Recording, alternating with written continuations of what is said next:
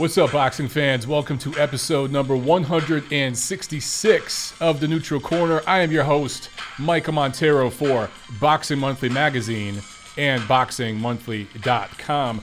This week, we're going to talk about Alexander Usyk and Carlos Takam. That's been signed. We're going to preview Lomachenko-Crolla, Jaime Munguia versus Dennis Hogan, and the PBC on Fox Sports 1 card. Let's get ready for it, guys. Get in the chat and let me know if you got any questions. We got a couple people here already. Awesome. I know it was really slow last weekend, so we don't have a lot to review, but we do have plenty to preview. So Timmy Turner and El Cholo are in the house. Join on, guys. I know we're actually a couple minutes early this week. We're 3 minutes early, so maybe a few of you guys ain't on board yet. But I might as well get the preliminaries out of the way. This is TNC 166 for April 13th, 2019. Just want to remind you guys watching live here on YouTube, make sure you subscribe. You may think you're subscribed, but sometimes YouTube likes to unsubscribe people for whatever reason. Also, click the little bell right next to the subscribe button so you will know instantly anytime we immediately post a video. And of course, spread the word about the audio podcast that's on iTunes, Spreaker, SoundCloud, Spotify. We're everywhere. So get the word out about that. If you guys are interested in an MOB t-shirt, we actually sent a couple off this week. So thank you to those of you who bought a few of them over the weekend. Just email me, monteroonboxing@gmail.com. And of course, if you want to tip the show, please go over to patreon.com/MonteroOnBoxing. And anything that you contribute to the show, we're going to put right back into it, guys. That's what we do here. So, okay, some quick news and notes. You see here on the cover of the latest issue of Boxing Monthly Magazine. I love the new design of Boxing Monthly, by the way. It's awesome, man. This is the April issue right here. We've got Canelo Alvarez and Daniel Jacobs. I'm looking forward to that fight. I think it's kind of flying under the radar. No one's really talking about it yet. We've got some stuff coming up before that. But, man, that's a big freaking fight. That's two of the top three middleweights in the world. And that's, of course, going to be on DAZN. Well, they just had their WBC 30-day weigh-in. Canelo came in at 168.2 pounds. Jacobs at 175.4 pounds. So they're both within the limit. I think they both had to be within 176. It has to be within 10% of the weight class you're going to fight at, which, of course, is 160, middleweight division. So you do the math, 16 plus 160, 176. So they're both good, but this clearly shows that Jacobs is the bigger guy. And yes, we've seen Canelo against bigger guys like Rocky Fielding, but we haven't seen him against bigger guys like Daniel Jacobs. And that's why I'm really interested in this fight. I think it's going to be a lot more competitive than a lot of you out there think it will be. But heavyweight action. Alexander Usyk officially making his heavyweight debut against Carlos Takam May 25th, MGM National Harbor in Oxon Hill, Maryland, which is in the Washington, D.C. area. A lot of people thought, well, originally it was going to be Usyk and Povetkin, and they thought that was going to go to Chicago. That's what was being discussed. Povetkin didn't want the fight. So I love what Usyk's doing here. Carlos Takam has been one of the top 10, kind of on the bubble of the top 10 the last few years. He's fought everybody, man. He just fought Chisora recently. Of course, he fought AJ. Povetkin, he was knocked out against Povetkin a few years back. Joseph Parker, he's fought other top guys. So he's right around the top 10. Even still, maybe, at least definitely top 15, maybe top dozen or so heavyweights in the world. So I love that Usyk and his team, they targeted Povetkin, who is still a top 10 heavyweight, and they had to settle with Takam. But I think that this fight at that venue is going to sell well.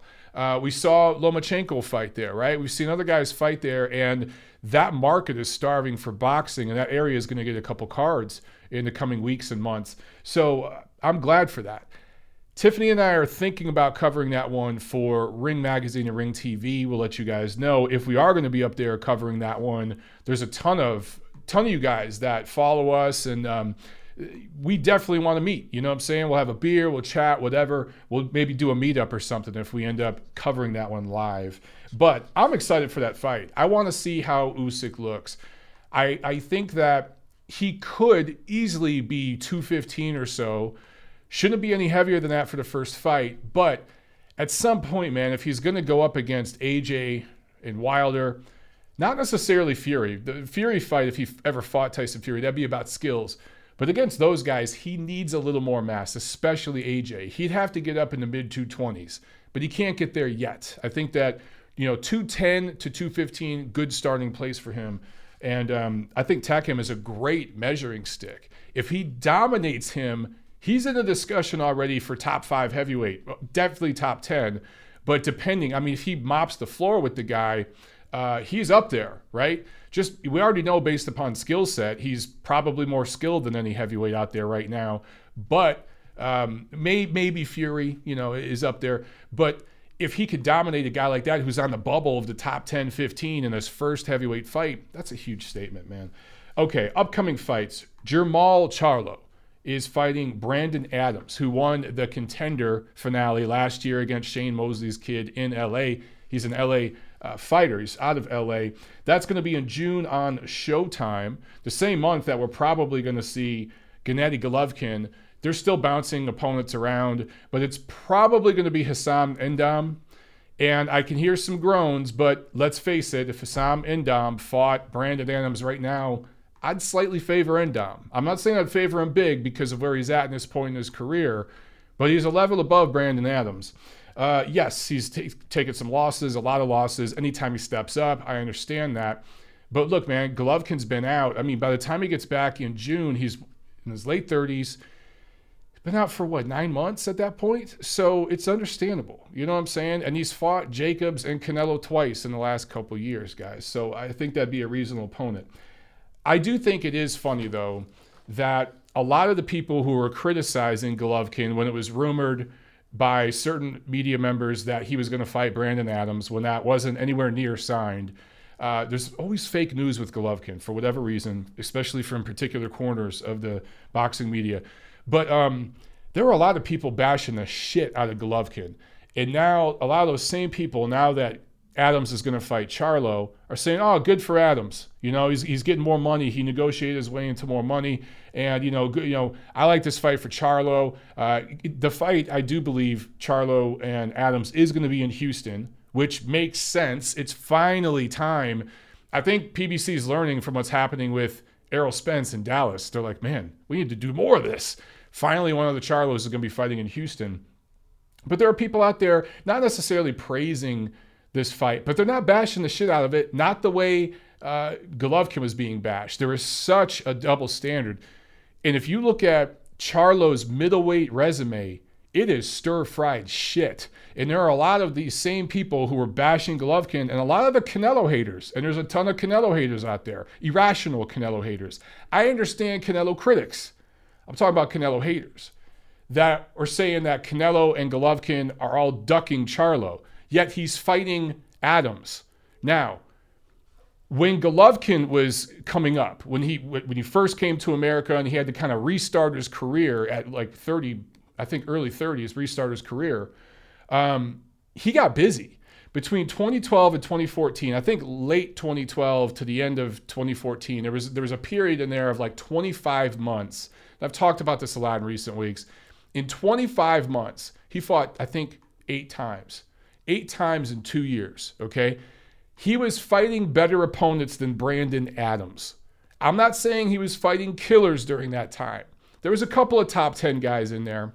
I want to say Daniel Geale was in there, maybe Martin Murray, guys like that. But most of them were, they were B-level fighters. I understand that, but he was busy. He was fighting every 3 months, and he was being exciting, dominant, knocking guys out, providing value to fans and to networks who are paying next to nothing for those fights. Even a guy like Rubio, Marco Antonio Rubio, right? Am I mixing up that name? Yeah, I think it was Marco Rubio, who was a mandatory, I think, for his BC title. Or that's how he became the mandatory. I can't remember the specifics, guys. But I remember when he fought Rubio, a lot of people bashed the shit out of that fight. I think that was at StubHub. Rubio's still better than Brandon Adams. So the people that were bashing Golovkin's level of opposition even back then are still being really, really forgiving of the Charlos and their level of opposition. And the first time we saw what this is, I'm talking about Jermall. When Jermell stepped up and fought Tony Harrison, he lost. So I do think he'll beat him in the rematch. He's better than Harrison. He had an off night. But I'm just saying, guys, there's a lot of double standards out there. And for whatever reason, Golovkin triggers the shit out of people. I don't know if it's political because his father is Russian and there's a lot of anti-Russian hysteria over the last 2 years, ever since a certain person became president. I don't know, but there's something to it. Anyway, okay, some more quick news and then we'll answer some questions. Kovalev Yard, that has been ordered purse bid by the WBO April 15th. It was originally April 8th, then they pushed it back a week. I don't know why they're doing this on the 15th. They know damn well Sergey Kovalev has a court date on April 19th. So if you're going to have a purse bid, why not push it back 2 weeks? Why not push it back till after the A-side fighter, the champion fighter, has his court date, so you know if he's even going to be available to fight? It just doesn't make any sense. So wouldn't surprise me if this WBO purse bid gets pushed back once again, but that would make more sense. Push it to April 22nd, which is a few days after Kovalev's court date, so we find out what the hell's going on with him and that woman who is suing him, accusing him of sexual misconduct. We'll find out. Let's see, some quick ratings news. Alexander Gvozdyk over Dudu Ngumbu, who, by the way, last week I did not know, but because it wasn't widely reported, but apparently he ruptured his Achilles or there was some major injury to his ankle. Now, again, that hasn't been widely reported, but Steve Kim and Mario Lopez talked about it on their podcast, The 3 Knockdown Rule. Steve was quick to mention, though, and one of you out there who gave me some shit last week, you didn't mention this part of that, that it still hasn't been verified. But that's what one of the commission people told Steve. I haven't heard anything afterwards, so I still don't know what the exact injury with Ngumbu is. But if he ruptured his Achilles, that's pretty damn substantial, and it makes sense why he couldn't continue. So I didn't mean to unfairly bash the guy last week when I said it looked like he was looking for a way out. But we've seen that so many times. But if he really did have a major injury like that, well, hell, you can't fight on. So anyway, that fight peaked at 832,000 viewers, which isn't a fantastic number, but it was up several hundred thousand from, I think, the peak viewing of Kubrat Pulev fighting his fight against Dinu. So I think that Pulev-Dinu card had the lowest ratings, I think, of this whole Top Rank on ESPN deal. So at least they had a little spike for the Gvozdyk-Ngumbu fight, even though it wasn't a very good fight. Anyway, let's get to some questions here. Let me see. Let me pull up my notes. Tiffany will send questions over to me. TNC questions. Okay, Punch for Pound, what's up? He asks, is Bivol Brown happening this summer or Gvozdyk Brown or neither? What are the top options for Bivol and Gvozdyk's next opponents? If Teofimo Kome happens in the summer, who does Loma fight in the summer? Okay, so number one, I don't see Teofimo Lopez and Richard Kome fighting. I don't think that's going to happen. I think that Bob Arum will overpay. He had to overpay for Lomachenko Krola to get it off the zone and keep it on ESPN, but that's another story. He will pay whatever he has to. He's not going to put Kome in there with his title in there with Lopez. I think Kome and Lomachenko are going to fight later this year, and Lomachenko is going to grab that title, although that's going to be a harder fight than people realize for him. Teofimo Lopez is busting at the seams at 135, and I think he'll be at 140 pounds next year. That might be kind of a buzzkill for some of you guys, but I don't see the Lomachenko-Lopez fight happening. I do not see that happening. I see him going to 140, and I think it would make a lot more sense for Top Rank to eventually have Teofimo Lopez fighting somebody like Ramirez, someone like him at 140 going for one of those titles. That's an in-house fight, marketable, makes a lot of sense. So for Brown, he has options with Bivol or Gvozdyk, and I really think it's just which way his management wants to go. I'm not sure. But I tell you something, that's a tough fight either way. If Marcus Brown ends up fighting Dimitri Bivol, of course I favor Bivol, but that's a tough fight. And if he fights Gvozdyk, same thing. I favor Gvozdyk, tough fight. So don't know yet which way that's going to go. Pat Gray asks, in what order do you rank the 4 current light heavyweight champions? Probably go with Kovalev number 1, and then Bivol number 2, Vojdik number 3, and then who am I forgetting? Shit. Man. Beterbiev probably number 4. Rap Life saying hi from Honduras. What's up, man? Thank you so much for tuning in, brother. Rap Life, man, from Honduras. That's what's so cool about what I do on this YouTube thing. People watching from around the world, and it's costing you guys nothing. I mean, you have to pay for your internet or whatever, but that's just such a cool thing. There's just such a great impact through this tool. I love it, man. Just technology is amazing. It's just amazing. Gonzalo Anaya asks, why isn't Lomachenko a big money fighter yet? Lack of... did you not see this in the comment section? Okay, I'm going to... He said lack of NIG opponents. I assume that was a typo and you meant big opponents, okay? I'm going to assume that wasn't some racial stuff because we don't want none of that shit here. Lack of big opponents is what I think you meant to ask. Well, look, Lomachenko is kind of a victim of his own, it's going to sound corny, a victim of his own greatness so far. Nobody at 126 pounds wanted him. At the time when he was at 126, Guillermo Rigondeaux was at 122, and they negotiated with Rigondeaux. Rigondeaux priced himself out, and he made a bunch of foolish management decisions, okay? And at the time when guys like myself reported about that, I was called a Rigo hater, a Loma dick rider, but now we know all that stuff is true, and we saw what ended up happening between Loma and Rigo. Anyway, nobody at 126 wanted him. None of the featherweight is a division that's pretty much owned by PBC, much like welterweight.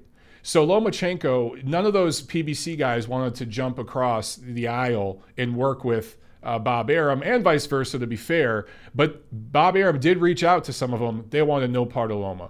Moved up to 130. It was more of the same. At 135, there was a huge fight there with Mikey Garcia. For whatever idiotic reason, Mikey Garcia wanted to go up 2 weight divisions and fight Errol Spence. Now, I think part of it was helping out the whole brand, and he was hooked up under the table by Uncle Al, and things like that happen over there. And it's not only at PBC, it's in every platform, but it seems to happen there more than anywhere else, where it's like, hey, you fight this guy to help us push this and promote this agenda, this person.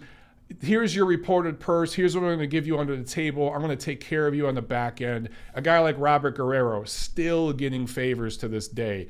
Leo Santa Cruz. So these things happen. Mikey Garcia versus Vasily Lomachenko would have been huge. I'm not saying it would have been like a huge, like Anthony Joshua, Deontay Wilder, but it would have been a big name opponent for him, obviously, right? And it definitely would have been a pound for pound type of fight. It would have lived up to the hype much more than Lomachenko Rigondeaux did. And that fight's blown up now because of Garcia's idiocy.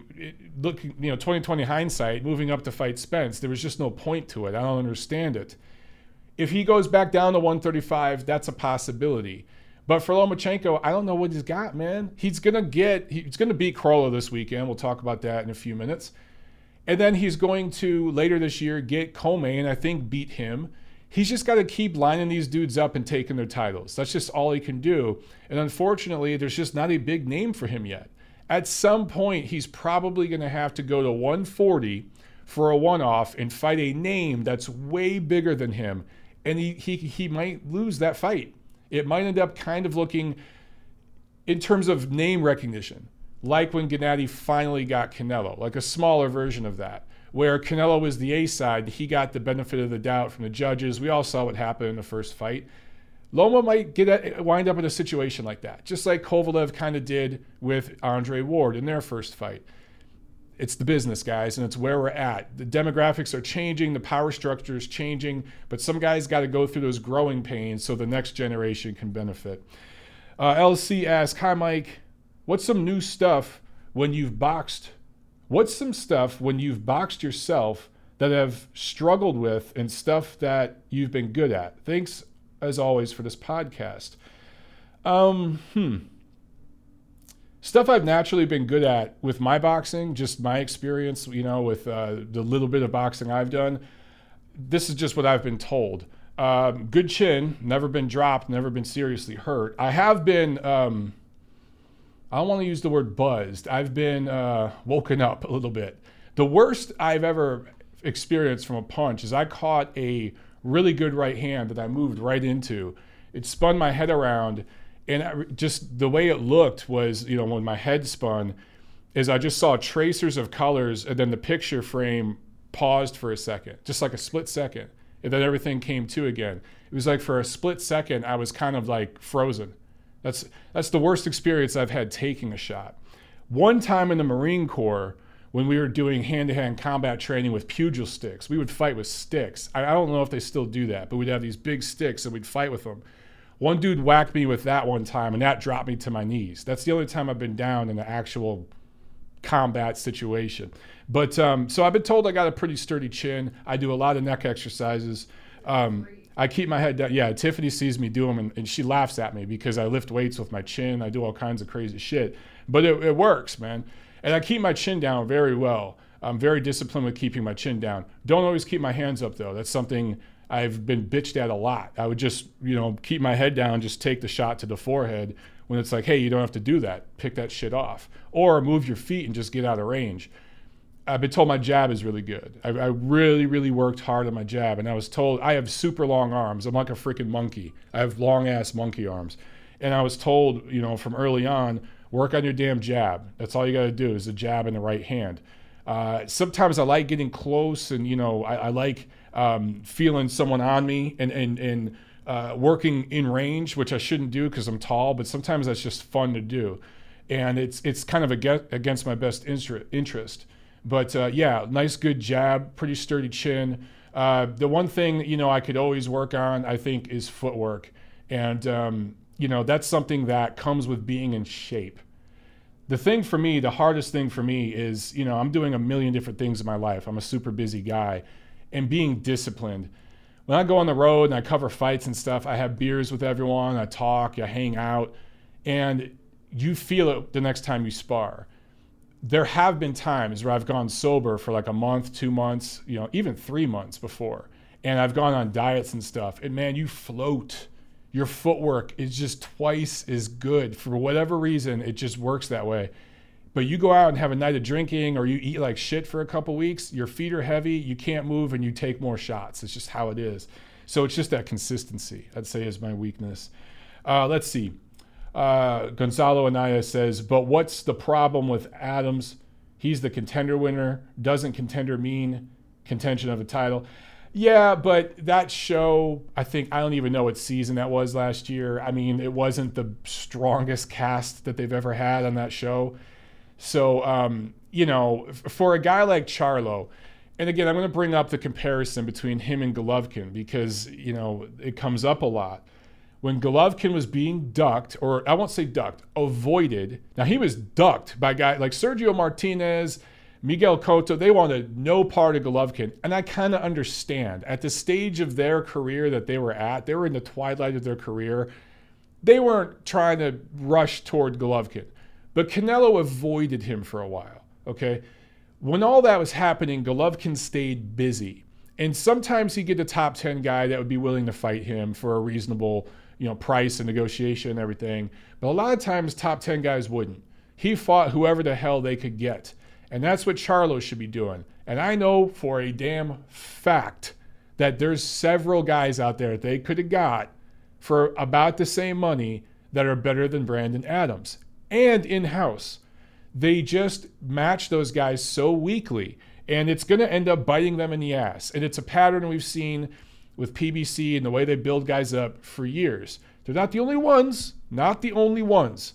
But it is a pattern I see. Anyway, Brandon Adams is not even a top 10 middleweight. He's just not.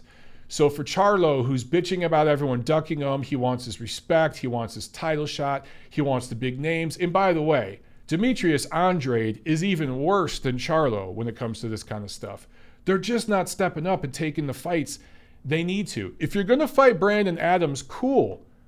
Fight Brandon Adams in June. But you need to be fighting 2 or 3 months later if there's no injury. But we know what's probably going to happen. He's going to fight Brandon Adams in June. One other guy, maybe in the top 10, maybe in November, December, and that's going to be his 2018. Dude, that's not going to get people banging the drums for you to fight Canelo. Ain't going to happen. Ernie Wiles asked, Teofimo Lopez against Lomachenko. What are your thoughts on this, Michael? Should it happen? You just talked about this a few minutes ago. It's just, I don't think it's going to happen. I think Lopez is going to end up moving up to 140, and I could see him eventually fighting a guy like Jose Carlos Ramirez. And quite frankly, I'd rather see that. It's two guys in the same age range, same size. Lopez is a big kid for 135. We've met him in person. His hands are huge. His hands got to weigh 5 freaking pounds each. He is going to definitely, at some point in his career, probably be a welterweight, okay? So him against Ramirez or something next year, late next year, I could absolutely see. It sounds crazy, but something like that I see happening before him fighting Lomachenko. I just don't see it. Fried Pork says, hello from Tokyo. It's already Tuesday morning. It's already the future. He just hit us up from the future. That's crazy. That's crazy, man. Fried Pork, I appreciate it. I just ate fried pork for dinner. I had pork katsu. We went over to the sushi joint across the street. And yeah, so cool. What's up, man? Tokyo. We got Honduras. We got like an international thing happening here on TNC 166. I'm loving this. As CISO asks, will Loma fight 3 times this year? I know he wants to. I know that him and Arum, they want to fight 3 times this year, and they certainly don't want to be on ESPN Plus on a Friday night. This thing with Crolla, guys, I don't want to get into a big, long thing about it, but Eddie Hearn tried to pull some strings to get the purse bid process going to where he could outbid Arum and get that fight over in the UK and on DAZN. And I understand that, but Arum, to avoid that whole process, because he wants to build Lomachenko up on ESPN, had to overpay for this fight and bring it over there. So what I'm telling you all this because it's important to understand that Top Rank and Bob Arum, they have a business plan with their guys. They have a plan for Lomachenko and Crawford.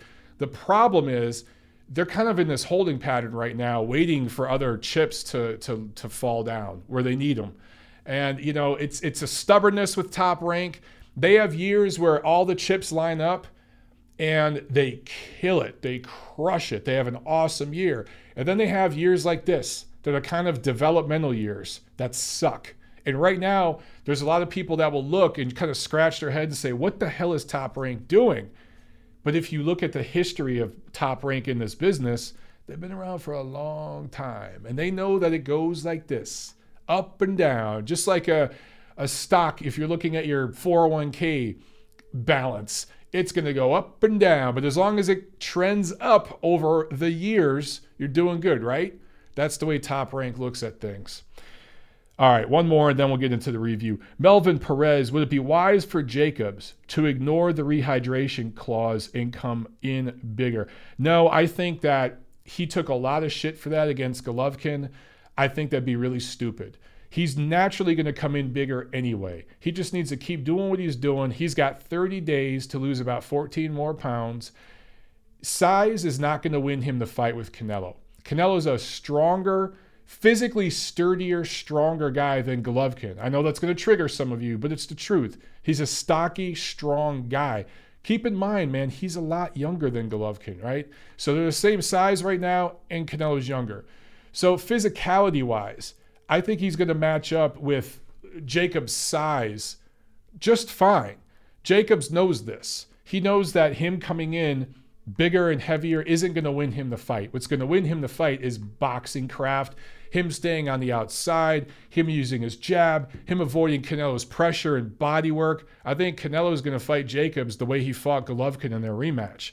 And Jacobs is going to have to be able to go 12 hard rounds. His stamina is going to have to be at an all-time high to finish that fight on his feet, and he knows it. So it's not about weight. It's about shape and conditioning.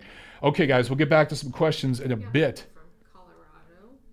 People from Colorado, Mexico, the Philippines, Germany, Milwaukee, Scotland. Man, we got people from multiple continents. I'm loving this, man. That's why I love boxing. It's truly a global, worldwide sport, and virtually every type of person you could think of is represented somehow, some way in this sport. Every demographic, everybody. It's awesome. All right, let's get into the review. There wasn't a whole lot of what took place last week. So Friday, April 5th, there was a ShoBox card that Mayweather Promotions put on in Las Vegas. All his prospects, Angelo Leo, Xavier Martinez, Andres Cortez, they all win and stay perfect. In Dubai, United Arab Emirates, there was a card there featuring 2016 Irish Olympian David Oliver Joyce, a featherweight, who improved to 10-0. That was picked up by ESPN Plus, so you got to see those here in the States. That was pretty much it. There's a card over in Poland on Saturday, April 6th, and on the undercard, buried way deep on the undercard. It's not like it was the co-feature or whatever. This is deep on the undercard. Fight of the Year candidate, Robert Talarik. TKO 5 win over Patrick Szymanski. So Talarik is 24-13-2. He is 35 years old. He works full-time as a miner, right? So this is a hard-working guy, right, who has carved out a hard scrabble career for himself. He was the opponent in this fight. Patrick Szymanski is 19-2, 25 years old. He lost his last fight coming into this. And I think they kind of brought him in against Talarik to kind of have a comeback fight because he won his first 19 fights, lost his last fight, and I think his management, kind of matched him up in this fight. It wasn't an easy matchup, tough matching, but he was the A side. He was the favored fighter, and he was supposed to get back in the win column because he was once seen kind of as a prospect. But now after starting 19-0, he's lost 2 in a row. Talarik, the best opponent he has fought was Liam Smith back in Liverpool in 2015. He was knocked out TKO in the 8th round. Started his career 10-11-2. He is 14-2 since. So that is the definition of a guy who has learned on the job. Think of him in a way, okay? Don't take this too far, this comparison, but in a way, the Polish Orlando Salido.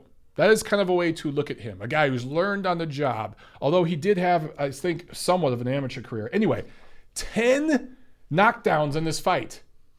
10. 10 knockdowns in 5 rounds, and Talarik wins it. So it's all over YouTube. Find it, check it out.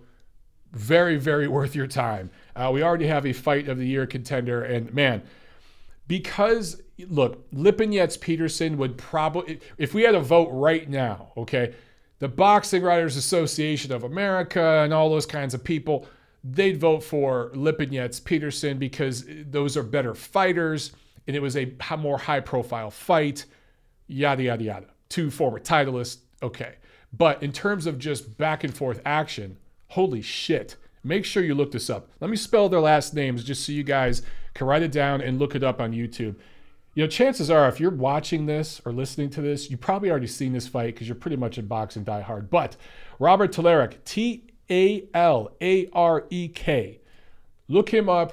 It's on YouTube. It's worth checking out, okay? Now let's get into the preview real quick, and then I will answer some more questions, okay? Now, we actually have a lot of boxing this week, all over the place. So Wednesday, April 10th, there is a DiBella card. DiBella Entertainment is kicking off. He just signed a deal with UFC Fight Pass, and there's a Broadway boxing card. That's a series he's been doing for a while. That's going to be on UFC Fight Pass. Again, I still don't know what that is, but there's more and more fights on it all the time. So I guess I need to look into it. But if you have UFC Fight Pass, check that out Wednesday night. Friday, April 12th at Staples Center. Talked about this a while ago, right? Vasily Lomachenko defending his WBA and WBO lightweight titles against Anthony Crawla, his WBA mandatory. Now, him and his team and Bob Arum wanted Richard Commey, who I think has the IBF, I believe it's IBF title. It just won his first title in his last fight. And I think he should have already had a title before because I think he beat Robert Easter. But that's another discussion for another day. Anyway, he's injured. So right now, instead of sitting on his ass, Lomachenko's fighting is mandatory. Now, there are some people who are pissed off about this and criticizing Lomachenko. I don't quite understand it. No one wants to fight the guy. Mikey Garcia didn't want any part of him. He'd rather go up and fight Errol Spence than fight Lomachenko. So where he's at now, man, just stay busy. And while you're staying busy, fight your mandatory. So I don't mind this fight. I'm going to watch it. I'm looking forward to it. Do I wish it was on regular ESPN and getting a little more exposure? Yes. But because of all the scheduling and everything going on right now, ESPN Plus is where they had to put this. When you compare it to Wojciech Ngumbu and Pulev Dinu, it's hard to understand how those were on regular ESPN, but Lomachenko Krawla is on ESPN Plus. Now, Evan Korn over at Top Rank, he tweeted at me today and said, look, we're trying to build up the ESPN Plus thing. We need stars to fight on ESPN Plus. And I do believe Terrence Crawford has already fought once on ESPN Plus. And people were saying at the time, of course, certain people on YouTube and everything were saying that was racist because Bob Arum wasn't treating Terrence Crawford right. Imagine that.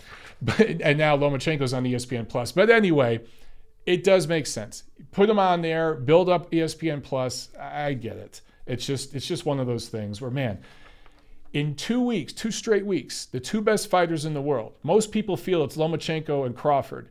They're going to be on ESPN Plus and then on pay-per-view in fights that nobody really wants to see. So it's a little depressing. 2019 is just shooting itself in the ass so far. And I understand this is kind of a setup year. In boxing, that's how it goes. You have a big year with a lot of big fights, and then the next year, it goes back down.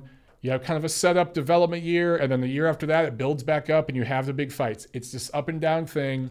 It's just part of life. Anyway, Krawla has 6 losses. But generally speaking, the guy goes rounds. I think he's only been stopped once that I can remember. He went the distance with Jorge Linares in their 2 fights in 2016, 2017.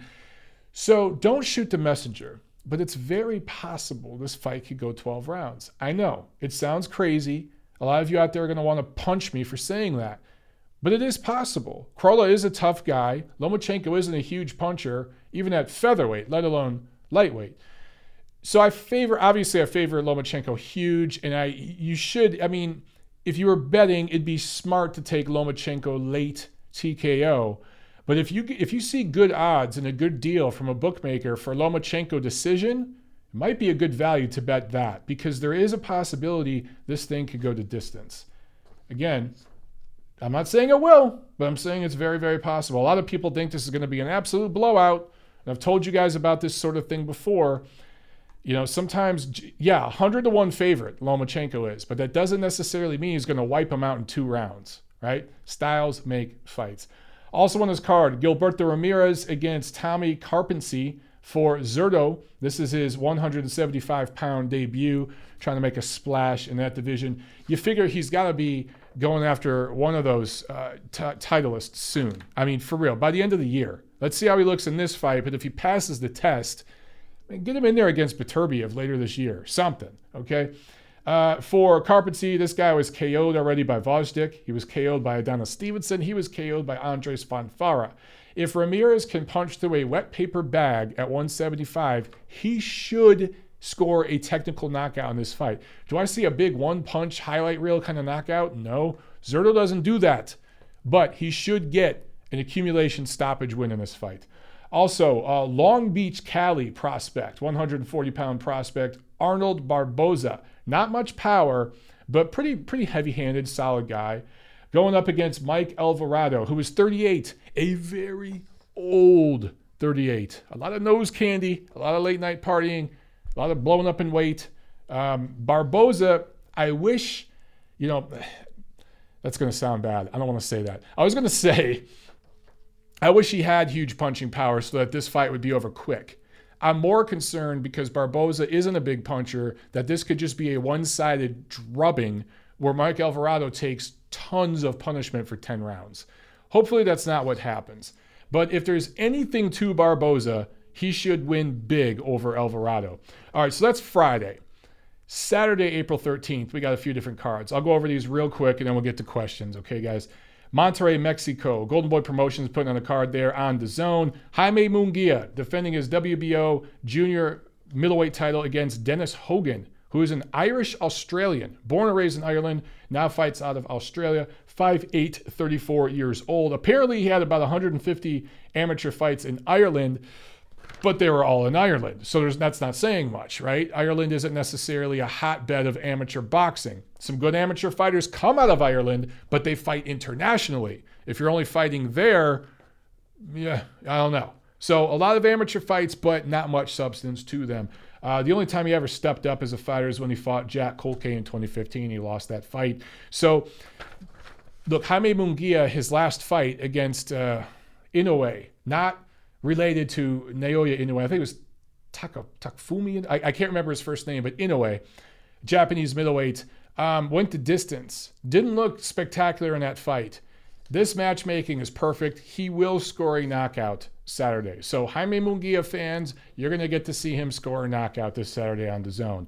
Also on this card, Oscar De La Hoya's cousin Diego, 21-0, did all that work at 122 pounds, really was seen as the next big thing in a lot of people's eyes. First, like a real top blue chip prospect, and then really turning into a contender on the verge of becoming a star. He really hasn't fought much recently, man. He's had trouble making weight. He fought 5 times in 2015, 3 times in 2016, 4 times in 2017, including a big win over Randy Caballero on the Canelo Triple G1 card. And that's when everyone was looking at him like, man, he's the next big thing. I'm really excited to see what this kid can do. Fought only once in 2018. And he had not one, but 2 fights that were canceled because he missed weight. He couldn't make 122. So he's coming back here fighting Enrique Bernache, 126 pounds. He says after this fight, he wants to try to get back down to 122. I think that is a mistake. They should stay at 126. Dude, don't fuck with your health.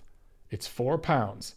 If he looks good at 126 against Enrique Bernache, stay there. Don't go back down to 22. So that's that card. PBC has a card on Fox Sports 1 from Warriors Boxing at the Minneapolis Armory. Sergey Derevyanchenko making his ring return from his first professional loss against Daniel Jacobs last October against Jack Colque, who I just talked about a second ago because he beat Dennis Hogan. Colque, former Olympian. He has losses to Sulecki and Andrade, but other than that, he's a good quality, experienced fighter. And I like this fight as a return fight for Derevyanchenko. I like that he's coming right back against this level of opponent. I love that. This is an IBF eliminator for middleweight, an IBF middleweight eliminator. So, look, Derevyanchenko, I think Jacobs has the IBF title. Yeah, he has the IBF title. He fought him for the IBF title, lost in a close fight. His next fight back is for an eliminator. Why not? Why not? Also on this card, Peter Quillen, Kid Chocolate. Remember him? Going up against Caleb Truax. So for Quillen, somehow this is an IBF super middleweight eliminator. Now this I don't quite understand. But Quillen has fought twice since the TKO 1 loss to Daniel Jacobs in 2015. Twice. I think he fought once last year. Fought absolutely nobody of note. And now he's in somehow an IBF eliminator.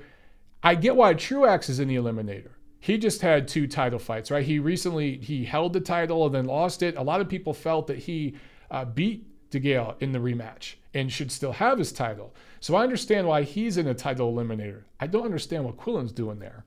But I'd love to see Truax get the W. And it's possible he could. But PBC-wise, I think it's very, very possible. I'm not trying to give a conspiracy theory.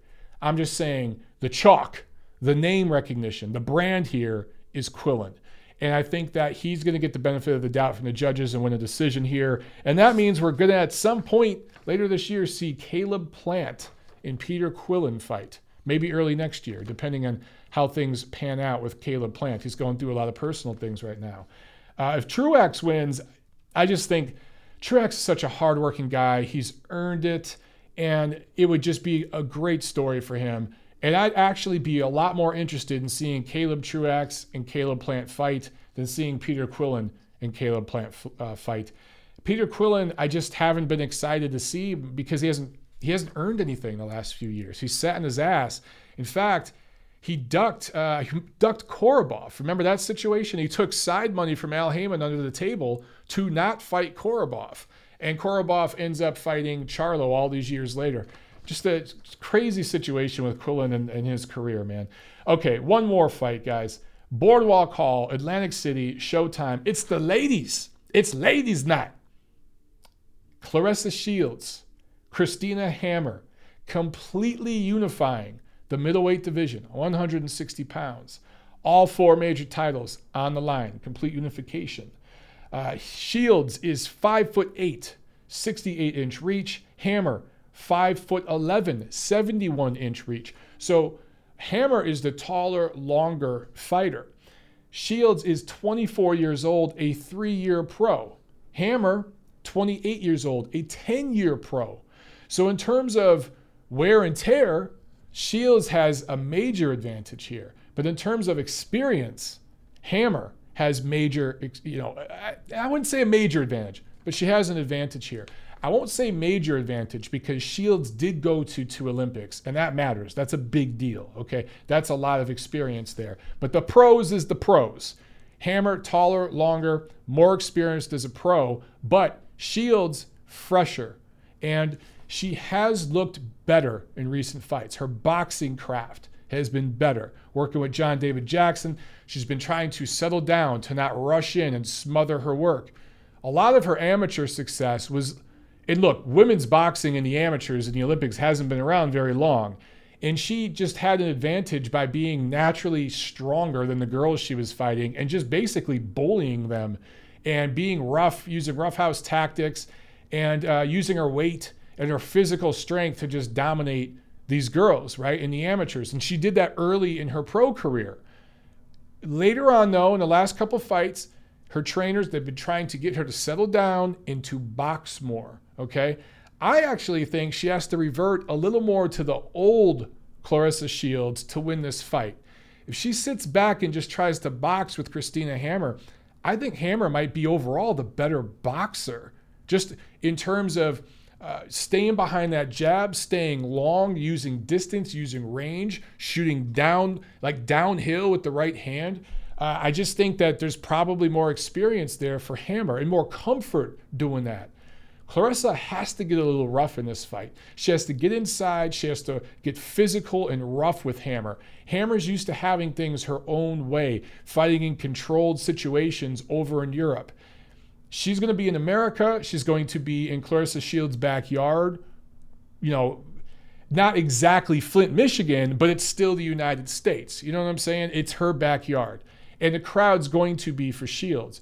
So Shields has to use that to her advantage and try to get in Hammer's head and get physical, get rough, get nasty. Just that sort of thing, Hammer's not used to seeing that. So I don't know how to feel about this fight. I go back and forth. I can see Hammer boxing beautifully and winning a decision and slightly exposing some of the flaws Shields has. Shields on paper doesn't have the power to hurt Hammer. Hammer has been hurt before though, especially with punches from odd angles, punches on breaks, that sort of thing. And Shields, if she gets rough and throws that kind of stuff, she can land it and she's not going to be penalized for it. So then there's also part of me though that says Hammer could box very, very well, but if a round is close, it's going to go to Shields. And I could just see a situation here where we end up with a close, controversial decision win for Shields that has a lot of you guys fighting and arguing and using the word robbery. That's what I see happening. So, okay, guys, let's go to some questions here. That is the preview. A lot of boxing this weekend. Love it, because last weekend sucked. Let's see. Ernie Wiles asks, any speculation on what the Pacquiao-Rizin agreement is all about? So, guys, for those of you who aren't familiar with this, and I didn't even mention in my news and notes because, quite frankly, I just don't give a shit. Rizin is the company that I think put on the Mayweather tension exhibition money grab that happened over in Japan. Was that this year or last year? I can't even remember. Pacquiao just signed a deal with them, but no details have been given. Ooh, it's a secret. We got to keep us in suspense. It probably means Pacquiao is going to do one of those exhibitions at some point, or he's going to promote one of them and maybe have one of his fighters fight on one of them. Honestly, I just kind of don't care about those crossover type of fights. I just don't. Sean Thompson says, "What's up, guys?" What's up, Sean? How you doing, man? Glad the new house is coming along. Where can Crawford go after Khan if and when he wins? Sean thinks, yeah, man, the house, it was a rough weekend. Tiffany and I had some meltdowns this weekend because Tiffany had several meltdowns. I was the glue that held this shit together. We've had some complications over the last couple weeks dealing with a retailer around here where we get our materials from that wanted to dick us around on an order. I won't get into all of it. It was a rough weekend, but things are looking brighter today. Anyway, Crawford. It's interesting you mentioned this. I'm going to go ahead and plug some of my work right now. I actually, just last night, after we got home from the house and ate, I sent Doug Fisher over my latest article on Terrence Crawford and Errol Spence and the current state of the welterweight division. And one of the things I talked about in the article was there's just not that many options for Crawford. Spence has a ton of options. It's an embarrassment of riches over at PBC when it comes to available welterweights for Spence. So Crawford would, in Top Rank and Arum, they would love to get a fight with Errol Spence right now, but I don't know if it's going to happen because dude's got so many options. He can make a lot of money and build up the fight with Crawford and let Crawford get old and basically Canelo him, right? The way Canelo did to Golovkin, the way Leonard did to Hagler, the way Mayweather did to Pacquiao. It's just the way it's done in boxing. So that's probably what's going to happen. But for Crawford, I do think at some point he's got to fight some of the PBC guys. But Grandpa Bob doesn't like spending a lot of money on fighters he doesn't represent. He just doesn't like doing it. He's paying Amir Khan $4 million right now. He doesn't love doing that, but he knows that Khan is going to bring a certain fan base with him, and ultimately that fight will make a small profit. I know it sounds crazy, but the Crawford-Khan event will make a small profit because Khan does bring a certain fan base and name recognition with him, and that's why Grandpa Bob paid. Now, for the record, he's made multiple offers to Danny Garcia. He's offered him, I know at one point it was $3 million. It might have been $4 million for this one. Maybe it was still $3. Either way, it was a career high purse for Garcia. Garcia turned it down. Some of these PBC guys, remember Adrian Broner was offered a Pacquiao fight years ago when Pacquiao was still with Bob Arum. Then when Pacquiao went over to PBC, boom, he accepts the fight. So it's a two-way street, and you guys are crazy if you think that the folks at PBC like working with Bob Arum. They don't like working with each other. So I really don't know what the hell Crawford's going to do. They've got Egidijus Kavaliauskas, Top Rank does. That's about it at welterweight. So at some point he's going to fight the Mean Machine. He has to. After that, I just don't know, man. He can't move up to 154. He'll get clobbered. Johnny Boy asks, I just discovered the Alexander Vesputin kid, Mike. What are your thoughts on the guy? Yeah, I think he's actually going to be on the card this weekend. I'm not 100% sold yet. Good-looking prospect, though. Nice skills, good amateur career. He's relocated over here, fights and trains out of Oxnard, one of the Aegis Klimas guys, I believe. So good stock, working with good guys in a good gym. We'll see how he develops, but definitely a guy to keep your eye on. Absolutely. Sabi MD says, shouts from the Sun City. Forgive me. Where is the Sun City? Is that Phoenix? I'm just guessing. Because it's really sunny in Phoenix. I don't know. It just popped in my head. But you got to let me know, where is the Sun City? But, wherever the Sun City is, thank you for watching. I love that we have so many people from all over the place watching right now. He asked, I'm assuming it's a he, asks, what is the criteria for fighters getting nominated into the International Boxing Hall of Fame, and how can non-fighters get inducted? So it is 5 years after you retire. 5 years after your last fight, you're eligible. And every year, how many fighters? There's a certain amount of fighters that have to get in, which I think is a stupid process. It's either 3 or 4. So there'll be a bunch of names on a ballot. There'll be 20 names on a ballot, and it'll go to anybody in the union, the Boxing Writers Association of America, which I don't pay union. I don't do unions. Unions can blow me. So, I had to do Screen Actors Guild in LA, but as soon as I moved out here, I told them to, go blow themselves. Anyway, I'll take their residual money, but I ain't paying their dues. Fuck that. South Africa. South Africa's the Sun City? What part of South Africa? I don't know. Ask Sean Newton. Well, just Google it. Or Sean Newton, where's the Sun City? Now, I'm curious now. I'm genuinely curious. I love this. People that are going to listen to the audio podcast of this are going to be like, what the hell are these guys doing? Because they can't see us right now. But anyway, yeah, so there will be about 20 or so names. And a lot of the guys are on the ballot every year, just don't get in. But they just stay on the ballot every year, right? But it's either, don't quote me right now, guys, it's either 3 or 4 guys that have to get in every year. So you have to pick like 3 or 4 guys. I want to say it's 3. At least 3 guys, but you could pick more. I think it's a stupid process. I think that it should just be who you think, you should just vote for who you think's deserving, whether it's 1 fighter or 8. But anyway, there is a fighter section and then there is a non-fighter section. I can't remember the name that they call. There's a certain name they have for that section that is non-fighters. It could be celebrities, it could be media people. But I mean, someone like Sylvester Stallone can be on there, right? For his contribution to boxing through the Rocky movies. I think it's called observers. Whether it is, again, a media member, it could be a commentator, right? It could be like Al Bernstein's a commentator. He's not necessarily a media guy. He's in the Hall of Fame. So they have different sections and you vote for the guys that you think deserve it. That's it. Check Hook 93 asks, do you think Granados versus Garcia is a sneaky good fight? Hell yeah.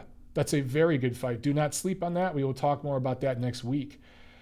Graham Caso asks, how do you think Russia's political standing in the U.S. has affected the public's opinion of Eastern European fighters? With all things political, brother, I'd say it improves their standing with half of the country and it lowers their standing with the other half of the country. Unfortunately, that's the world we live in. Rap Life asks, do you think the Spence versus Crawford fight will happen in 2020? I don't think so. And I wrote about that in my article. I don't think it's possible till 2021. And at that point, I don't know. It's probably past its due date. It might be. I don't know. One of the guys might lose their O before then. Crawford might be too old. He's been fighting a lot longer than Spence. And Spence might be at 54, man. He might not be able to make 47 anymore. So unfortunately, I would bet against it. That's just my belief. Joe AMG asks, where will Usyk be ranked after the Takam fight? Depends on his performance. If he struggles, if he wins, 7-5 type of decision, maybe number 10, maybe. If he goes in there and absolutely mops the floor with the guy, he's going to shoot up the rankings pretty quick. If he struggles and wins controversially or something, he's not even in the top 10. So we'll just have to wait and see. I think he's going to look really good. I just have a feeling he's going to be dominant and it's going to be very impressive. Uncle Bert apostrophe asks, all right, Mike, do you reckon Loma wants to get out before he starts to physically decline? Would tie in with his recent projections for retirement. I don't see Lomachenko going away anytime soon. I think he's having too much fun. The man loves boxing and he still has goals. I know at one point he wants to win the title at 140. As Bob Arum says, this is Bob Arum talking, I'm paraphrasing, but he recently said in an interview, these Eastern European guys, they love winning titles. They love collecting belts. They hate giving up the belts. And he was talking about the Crawler fight and how they had to take it because Loma does not want to give up the title, the WBA title. So I think at some point, once he cleans out 135, he's going to want to go to 140. But he's going to, before he retires, he's going to want that big fight, against a name. I don't know who it's going to be. Likely going to be somebody at 140. We've got that tournament going on there. All those guys have to consolidate the titles. But if there's one name that comes out of that whole thing, let's say it's Josh Taylor. Maybe Lomachenko goes over to the UK and fights Josh Taylor for a boatload of money. I can see that happening. But he's going to be around for at least 3 more years, bro. Trust me. Exizo asks, will boxing get better or worse when Arum dies? Going to happen soon. Ouch. Big ouch. It depends what happens with Top Rank. Personally, I think Bob Arum has done a lot of good for boxing. I understand that he's an annoying guy sometimes, and he's very stubborn, and he has his ways. But just look at the history of what Bob Arum and Top Rank have done. I mean, come on, man. Would American boxing be where it is right now if it weren't partially for Bob Arum? I don't know. Johnny Boy asks, when are we going to get to see Kovalev back in the ring and who against? I talked about this earlier in the episode, so make sure you go back and watch it, Johnny Boy. But he's got a court date, April 19th. Depending on what happens with that, assuming he doesn't do any jail time or anything, is going to be fighting Anthony Yard next. And they have a purse bid meeting on April 15th. So it's going to be Anthony Yard. It's either going to be in the UK if Yard's side, Frank Warren, wins the purse bid. If Kovalev's side wins the purse bid, it could be in Russia. His main events would love to bring him over to Russia for that fight. Azier asks, Kovalev versus Yard. Are you asking me my pick? It just says Kovalev versus Yard. I favor Kovalev. Look, there's a chance Yard could land something big if he's, young and strong and explosive. He could. But I would, if I had to bet, I'd favor Kovalev just boxing the shit out of him. Joel Morgan. What's up, Joel? How you doing, man? He asks, what do you think of Loma's fight being on Friday instead of Saturday? It's just a scheduling thing, dude. It's not... Look, some people are saying they didn't want to go up against Hammer and Shields or some of the other fights this weekend. Are any of those fights big enough to really knock Lomachenko off his perch? I don't think so. Shields Hammer is a big, important fight for women's boxing, but mark my words, it won't do... If Loma was on regular ESPN, it wouldn't do the ratings Lomachenko would do, even against Krala. It just wouldn't. So I think that they put it on Friday just because of scheduling. You got to remember, guys, it's not just the network schedule and what they have going on. It's the venue. Staples. They're fighting at Staples, right? Let me check. Because I'm forgetting here. Yeah, they're fighting at Staples. Maybe Staples has something going on Saturday. Maybe the Lakers or the Clippers, one of them's playing, or maybe hockey. They have a bunch of different sports and stuff going on in that place. So maybe Saturday night there's a game or something, and they just couldn't get the venue they wanted on Saturday, so they went with Friday. I would say it's a scheduling thing. Jason Goldstein asks, hey, Mike and Tiffany, what's up? What's up, Jason? How you doing, man? Charleston in the house. What's the ceiling for Joshua Buatsi? Also, you've mentioned UFC Fight Pass a few times. It's a UFC streaming service that has the complete fight library. Okay, so that sounds like an ESPN Plus kind of thing, right? Do you pay extra for this, I'm assuming? So it's its own network. So it's more like DAZN, actually. It's not on a network. I'm assuming UFC Fight Pass is a DAZN type of thing. Joshua Buatsi looked really good in his last fight. Really, really good. So I want to see more of him. And we just got to, you never know with these guys when they're being matched easy. As they start moving up in the world and they start taking some shots, you can see how legit they are or not. Want to see more, but with prospects, I don't like jumping the gun and getting too excited. But definitely a lot of potential there. Acezo asks, Clarissa says there's double standards between how Rousey was treated and her. Did she forget Ronda turned into a meme after getting kicked in the head and again after Nunez beat her? Thoughts? Yeah, dude, look. I figured this would come up at some point in this episode, and it will probably come up next week, depending on what happens between Shields and Hammer. Unfortunately, Shields has a worldview that is completely out of touch with reality. Now, if you share her worldview, then you feel that is reality. And there's a lot of you guys out there in the social media sphere who rip on me and a lot of my colleagues because of the truth that we tell you guys sometimes. But Clarissa Shields, she's a very divisive, polarizing type of personality. And I don't think she quite understands the impact of some of the things she says and some of the ways she presents herself. And she's unfortunately being coached by people who have an us versus them kind of mentality, a victim mentality.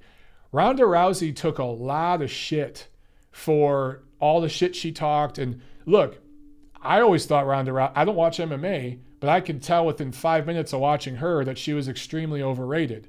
And then watching her box and remembering ESPN doing little vignettes and specials about her, she could beat, I think Dana White even said she could beat Floyd Mayweather. I mean, just ridiculous stuff. Just stupid, ridiculous stuff. Again, I made videos about Rousey saying her Fighter of the Year award is a complete joke and a catastrophe. And there were a lot of white knights protecting her, of course. But when she finally lost, holy shit, the internet blew up. There were memes all over the place. And, none of that was deemed as being racist or sexist or any of that kind of stuff. It was her getting her comeuppance because she had kind of started believing her own hype a little bit too much, and she had to get knocked down off her perch. Could that happen to a certain degree with Claressa Shields at some point? I don't know. But Claressa doesn't seem to get it the way so many other fighters do. Boxing is a business, but it's also part of the entertainment business, right? It's important to remember that. It's entertainment. And some of that is the way you present yourself. Some of that is appealing to the biggest possible core audience that you can. And that goes to how you conduct yourself, how you communicate. It also goes to promotion. What are you doing to promote yourself? The people that represent you, how are they promoting you? There's a million things I could talk about here. But for her to bring up the Ronda Rousey example shows that she didn't outright say it, but she is racializing her popularity or lack thereof, her respect or lack thereof. And she's saying somebody like Rousey was undeserving, which I think is very unfair. And she's doing this right before she fights a Caucasian woman. She is racializing this. I've also seen some articles on a couple of sites. I won't name them because some of you guys on Twitter will at them and try to get me in trouble, as one of you did last week. But I've seen some articles on sites talking about Claressa Shields. This isn't just a fight for her. It's for all of women's boxing, and it's for the Me Too movement, and it's for Black Americans being disrespected, and people not liking our culture and the way we talk. I'm not saying this. These articles were saying that. Some of these YouTube videos saying that. It's not that fucking big, guys. It's two women who are undefeated in their physical prime, unifying titles in the middleweight division. It's one of the biggest fights in female boxing history. That's enough. You don't have to add all this other shit on top of it that's irrelevant. If that sort of stuff is relevant to you, cool. That matters to you. And you look through everything in life through a filter, through, some sort of victim filter. For the other 80% of us, we don't give a damn about any of that shit. We just see that it's a good matchup. That's all that should really matter. Claressa Shields, when you look at the world the way she does, ultimately what you do is you limit yourself. Because if everything you see is through a filter and you see yourself as a victim, can you really achieve the highest possible heights? Can you? The answer is no. But yes, I think she's very ignorant about some things. And unfortunately, there are not people around her that are teaching her better. But it is what it is. She is young, guys. So, you know what? Maybe 10 years from now, she'll speak differently and she'll be more experienced. She'll go out in the world. She'll see more things and she'll realize that some of the stuff she was saying around this time in her life was kind of dumb. I know I said a lot of dumb shit when I was young. Kicks MGC asks, have you heard about the recent beef between Teddy Atlas and Marcus Brown? If so, thoughts? Nope, I haven't. But I don't know. Tell me more. Ozzy asks, Michael, why is Mayorga still allowed to fight at this stage? I don't know, dude. Samuel Peter is fighting. Remember Samuel Peter? He briefly held a heavyweight title. He is fighting on that Shields Hammer undercard this weekend. Why is he still fighting? Steve Forbes just fought. Why is he still fighting? It is what it is. Uncle Bert apostrophe asks, do you reckon Top Rank are playing a bit of chess with AJ Hearn, Matchroom DAZN, and they're trying to get Fury and Pulev into a Mando positions, which they could try to force onto ESPN? Yes, they're all playing chess with each other. And that's the unfortunate thing about this whole dichotomy right now that we have with different promoters being on different platforms, is they're going to try to use the sanctioning organization systems to get certain fights on their platforms so they can be in control. The sanctioning organizations, particularly the WBC and WBA, realize this, and that's why they're making more titles. That's why the WBA recently added their gold title. And you see all these interim and different color titles, right? You're going to have a foreskin, dickskin title before it's all said and done because they see the promoters doing this shit and they're saying, shit, we could get more money, get these dudes fighting and positioning for different levels of titles. So you're going to see a lot more of this. Gonzalo and I ask, what would you favor, or who would you favor in a dream match between Alexander Usyk or Muhammad Ali? Way too soon to make that sort of prediction, brother. Pump the brakes. Let Usyk fight at least once at heavyweight and then get back to me. Just too soon for that, bro. Too soon. Peter Thomas asks, are you going to make a prediction breakdown of the Shields Hammer fight? Greetings from Norway. We got Norway in the house. No, I'm not going to do a prediction for it. I just gave you guys my thoughts and feelings, and we'll talk more about it next week. But, look, when I get the house set up and I get the studio set up, I will be doing more videos during the week, more little one-off videos talking about one subject, just doing a rant video, more prediction videos. It's just very hard to do that right now, guys. Okay. All right, a few more, then we're going to bounce. We've been going for an hour 10. All right, a few more. Exizo asks, I think you're talking Golpe a Golpe, the show. Zerto said he might move back down to unify with Callum Smith. Aram's working on it. Who do you favor? I'd love to see that fight. Everyone's kind of been talking about Callum Smith. None of the fights have panned out. Aram has been going in with Eddie Hearn a lot. They've been bitching and fighting back and forth through the media. And Eddie Hearn represents Callum Smith. So I don't know if that happens. But if it does, awesome. I would probably favor Smith because that fight would happen in the UK, and I just think Zerto would be biting off more than he could chew on that. I'd love to see it, though. I'd love to see it. Those are two big, physical super middleweights. Neither guy, Smith might hit a little harder. Zerto's maybe a little more active. But I just think over in the UK, I'd favor Smith to win by decision. That's what I would see. John Uden asks, if Katie Taylor fights Amanda Serrano, will that be more important for women's boxing than Shields versus Hammer? It's in the same ballpark. It's probably, damn, dude, that's a tough one. But it's in the same ballpark, okay? I'd see them as about the same. But let's say Katie Taylor beats Serrano. Let's just say, okay?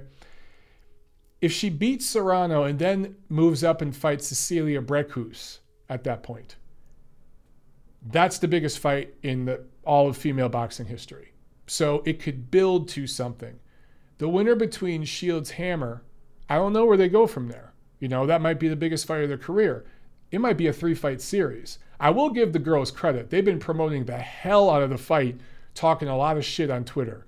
So if this fight does well, it sells well, it does a good rating, don't be surprised, especially because I see a controversial decision win for Shields, that they do it again and they run it a couple times.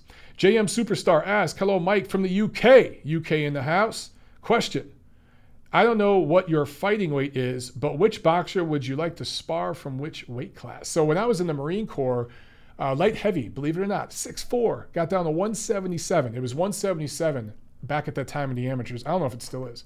177, and now I'm walking around 225. But if I were going to fight, I'd want to be down to 215-ish on fight night. If I really wanted to, maybe I could get down to cruiser. But on fight night, yeah, I'd probably be 210, 215. What fighter would I like to spar? Shit. Well, I mean, if I spar with any pro fighter, any good pro fighter, they're going to beat the shit out of me. So assuming that they would take it lightly on me and we could just talk and I can learn some things from them. I've been told that I fight a lot like Kovalev. I've been told that I move kind of like Kovalev. I've been told by some people I move a little bit. I have a little bit of Arthur Beterbiev in me. But I do get a lot of Kovalev comparisons. I'd like to spar with him. I think that'd be fun. Again, if he was like going to take it easy on me, I think it'd be awesome to spar with Usyk because his footwork is so phenomenal. To be that size, he'd make me look like an idiot, which goes without saying. But I just mean in terms of not even just craft. I'm just talking about footwork. I'd love to spar with that guy and just pick his brain. just with the footwork. I think that'd be fun. Let's see. Gail Falkenthal. What's up, Gail? How you doing? Mike and Tiff, a couple knows they can make it through anything if they are compatible on a long road trip and if they can survive a home remodeling. Hang in there. We will, Gail. Yeah, it's been tough. We remodeled a home in LA, but it was 1,200 square feet. Which made it even smaller. This is almost 4,000 square feet, and live in an even smaller space. And we ripped it down to the studs, and I've just knocked down so many walls. It's been insane. And I'll say this too: the air out here is so humid, it makes painting and sealing everything and like doing drywall and mudding everything just a different experience. Like out in LA, doing it dried really quick, and you could just move on. It takes several days here just for like paint to dry really good. It's crazy. All right, 3 more questions, guys, and then we are out. Gonzalo Anaya asked, are you going to do a live show for Canelo versus Jacobs? Canelo versus Jacobs, that is the day we are moving into the house. However, I'm trying to convince Tiffany to let me do a live fight party that night. She's shaking her head right now off camera. You guys can't see this. You can tell them that if enough people But tweet me about it and share the video. yeah, so here we go, guys. If you want a live fight party for Canelo Jacobs, tweet Tiffany, harass the shit out of her on Twitter, and just, yeah, if you harass her enough, I think she'll give in and she'll let me do it. But it's going to be crazy. You're going to see me sitting in front of a bunch of boxes, probably pretty drunk from drinking beer all day and moving heavy shit. Sounds like fun, right? Jack Alter, what's up, Jack? He asked, can Triple G win a third fight with Canelo? He can, but the longer it takes to get that fight, bro, I favor Canelo more and more and more. If I was a betting man, and I'm not, but if I had to bet, I'd say Golovkin beats Indam, gets in rounds and beats Indam and wears him down and knocks him out late in their fight in June, and then comes back possibly. It's not even a guarantee anymore because it's taken so long for Golovkin to get his comeback fight. But I do think he fights Canelo this year. I still feel that will happen, and I favor Canelo to win that fight. And then I think Golovkin's going to move up to 168. That's what I see happening. Hawker Mustang, you get the last question of the night. Do you think Crawford is going to KO Khan? Yes. All right, guys. That is it for TNC 166, an hour and 17 minutes. Appreciate all you guys watching live. Please like the video. Give us a thumbs up if you're watching. There's hundreds of you watching. 47 of you have liked it so far. So give it a like. That's not going to get a Canelo Jacobs. That's not going to get... Yeah, if you want a Canelo Jacobs live fight party, give it a damn thumbs up, people. All right? All right, guys. I'll see you at the fights.